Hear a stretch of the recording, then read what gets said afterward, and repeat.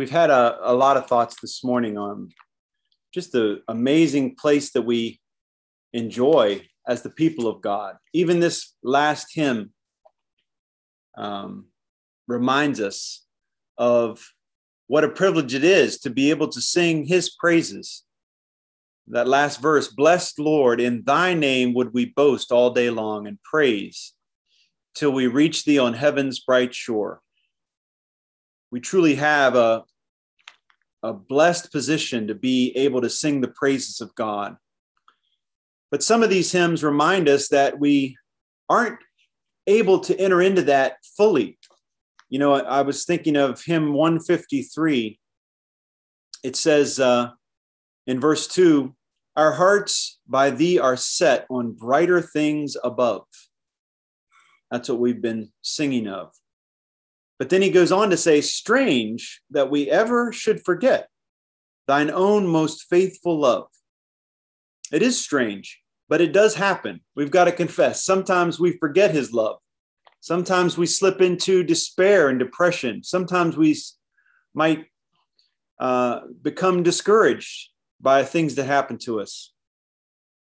In verse 3 of that hymn, it says, yet often we credit not that thou dost give as God, though well we know our happy lot in trusting to thy blood. He's basically saying, how can it be that even though we know this blessed position we have in Christ, how do we forget? How can we struggle so much sometimes to remember how amazing it is that God loves us, that he saved us? In hymn 49 is another hymn we sang, and the last verse of that says, this alone is our complaint, that oft our love is weak and faint. Isn't that true? This alone is our complaint, that our love is weak and faint. Yet we love him and adore. Oh, for the grace to love him more. I thought we could just have a few thoughts here at the close of our meeting this morning on the final verse of 2 Peter. The final verse of 2 Peter is 2 Peter 3:18. We've been studying 2 Peter and reflecting on it in our Bible readings for a while now, and we've now concluded that study. And this last verse, we talked about it briefly, but I think it bears some meditation and some reflection. It says in verse 18 of chapter 3, but grow in the grace and knowledge of our Lord and Savior, Jesus Christ. To him be the glory both now and to the day of eternity. Amen. Just that thought, but grow in the grace and knowledge of our Lord and Savior, Jesus Christ. I just wanted to think a little bit about that this morning. What does that mean? How do we do it? What is Peter really telling us here? To a certain extent, you might ask, how can I grow in the grace of the Lord Jesus? Haven't I already received the fullness of his grace? It's in grace that he saved us. That's the gift. So how can I grow in it? I can't get any more than I've already gotten, really. And so the same could be said about the knowledge of the Lord. To a certain extent, you either know him or you don't. You know, to know him is to be saved. To know him is to have eternal life. And so you could come up to somebody on the street and say, do you know the Lord Jesus? And they would either say yes or no. And a lot hangs on the answer to that question. Do you know him? And we could say the same to anyone who's listening to this morning. Do you know him? You could say, yes, I do. Or no, I don't. And in the same way, the Lord Jesus would say to us, either I know you or I don't. He says in Matthew, that on that day, many will say to him, Lord, Lord, did we not prophesy in your name and cast out demons in your name and do many mighty works in your name? And Jesus says, then will I say to them, I never knew you. Depart from me. And so a lot hangs on that question. Do you know him? But at the same time, we know that you can know a person and you can get to know them more deeply. I can think back to 1999 when I proposed to my wife. I asked her, would you marry me? And if you asked me at that time, do you know your wife? Do you know Diane Basali? Her name was Diane Basali at the time. I would say, yes, I know her, obviously. But then if you ask me today, do you know her? And I know her better now than I did then. I know her more deeply. It's not that I had some kind of striking revelation and some truth about her past came to light and that changed everything. It's not that. It's the time spent with her over these 20 years. I know her differently than I knew her then. And so I want us to think about that verse, to grow, right? To grow in the grace and knowledge of our Lord and Savior, Jesus Christ. I know some translations of the Bible will put it grow in grace. That's one thing. And then grow in the knowledge of the Lord Jesus as a second thing. But I think the best translations will say grow in the grace of the Lord Jesus Christ and basically grow in the knowledge of him. We're really growing in both. So I thought we could think of these things, grace and the grace of the Lord and the knowledge of the Lord, as on the one hand, the setting of Christian growth. These all three start with S. Sometimes I think it's helpful to have that kind of little trick to help us remember. But the grace and knowledge of the Lord Jesus is the setting of Christian growth. It's the source. They are the source of Christian growth, and they are the symptom of Christian growth. And so as we think about the grace and the knowledge of the Lord Jesus Christ, I think both of these could be said to be the setting of Christian growth, the source of Christian growth, and the symptom of Christian growth. You know, Peter would not have told his hearers here in this letter, or us through the Holy Spirit, he wouldn't have told us to grow if it was just an automatic thing. You know, I never have to tell Maurice, Maurice, grow. In fact, sometimes I want to say, stop growing. He's growing so fast. And I was just talking to Sister Beryl before the meeting that she might not even recognize him. He's so tall now. He's going to soon be taller than me. I won't say that he's taller than Diane yet, because I think there's still a little bit, maybe an eighth of an inch or so that she has on him. But you don't have to tell a child to grow physically. It happens automatically. But when it comes to spiritual growth, there is a command to it. There's an encouragement to it. Grow in grace. Grow in knowledge. And so I think that that's something for us to think about this morning. How do we do that? So just really briefly, let's just think about it. What does it mean to think about the grace? Let's focus on the grace part as opposed to the knowledge part.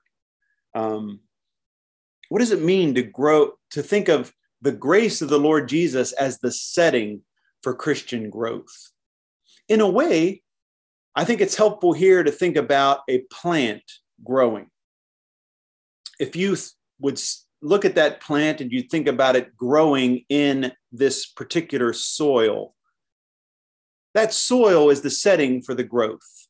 And that's really what happens when we think about growing in the grace of the Lord Jesus. That's the soil that you're growing in. And so, are you planted deeply in the right soil? You know, in another place, Paul says, he speaks of believers as being rooted and grounded in love. And I think that's the same idea. Are you rooted and grounded in the grace, the unmerited favor of the Lord Jesus Christ? Is that the very soil that you are planted in? Are your roots going down deep into that soil? You know, the thing about a plant growing, it's not that the growth comes by being moved around a lot. In fact, when you move a plant all over the place, every time you move it, it goes through shock, and it can, it's not that. It's just that those roots go deeper where they've been planted. And so if you're a believer this morning, you have been planted in the grace of the Lord Jesus Christ. The question is, what are you doing now? Are your roots going down deeper into the soil of that grace? I think that this comes through meditation and reflection on just how much he loves us, just how much he has poured out on us and in his favor. And as we reflect on that, it's like we are sending our roots down deeper into his grace. But at the same time, that grace is also the source of Christian growth. It's not just the setting, it's also the source. And there we have the picture of that Jesus gives us of the vine and the branches. He says to his followers, abide in me, and you'll be like a branch that is firmly attached to the vine. And so the grace of the Lord Jesus not only is the soil that we're growing out of, it's also the nutrients that are flowing into us to produce the kind of fruit that God is looking for.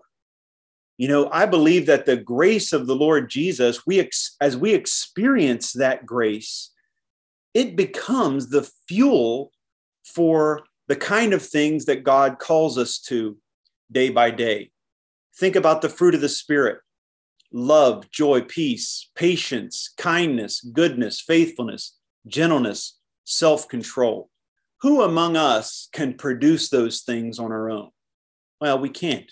What we need is fuel. We need the grace of the Lord Jesus to flow through us like blood flows through veins, like nutrients flow through the roots of a tree into that tree and out the branches. We need the grace of the Lord Jesus to be the source of all of our growth. But finally, the grace of the Lord is not just the setting for Christian growth or the source of that growth, it also should be the symptom of that growth.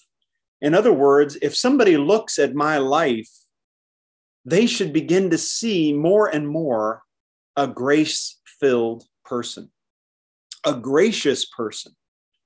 You know, I'm reminded of that servant in the Lord's parable where he was forgiven an untold sum of money, lots of talents. In other words, like tons and tons of money. It's more than we could calculate, really. It's you might say he was forgiven a debt of $1 billion. And then he turns around, and when somebody owes him, say, $100, he says, I won't forgive you. In fact, I'm going to put you in prison until you can pay off that debt. That's a person who was not deeply affected by the grace of his master. In other words, he wasn't showing the symptoms of grace. And so when Peter says to his followers there, to his hearers, the recipients of this letter, to grow in the grace of the Lord Jesus, he doesn't just mean appreciate his grace more. What happens as we appreciate his grace, we begin to show that grace to the people around us. And so we can begin to look at our lives and say, am I really growing in an appreciation of the grace of the Lord Jesus? Am I planted in that soil? Am I relying on that grace as my fuel? You know, we said that, and we sang that song, whom have we, Lord, but thee, soul thirst to satisfy? He's the exhaustless spring. That's where we should go to get our fuel for the Christian life, for Christian growth. And then as I look at my life, I should be able to see the grace the same grace that I've experienced, I'm going to be able to extend that to other people. Am I slow to anger? When someone does something wrong to me, am I able to draw from that deep well of grace that I've been meditating on through the week so that I don't just react and respond in anger, but instead I can respond in grace? You know, are my words seasoned with grace? Am I able to sort of speak the right word in the right time? And so more could be said about that second half where it says grow in the knowledge of the Lord Jesus. But for now, just let's reflect on this instruction we have from Peter to grow in the grace of the Lord Jesus. Let's sink down deep into that grace so that we might be able to live out lives of grace with the people around us, whether they might be our friends, our family, or even our enemies, that we might be able to reflect the grace of Christ in this world for his glory. Amen. Amen.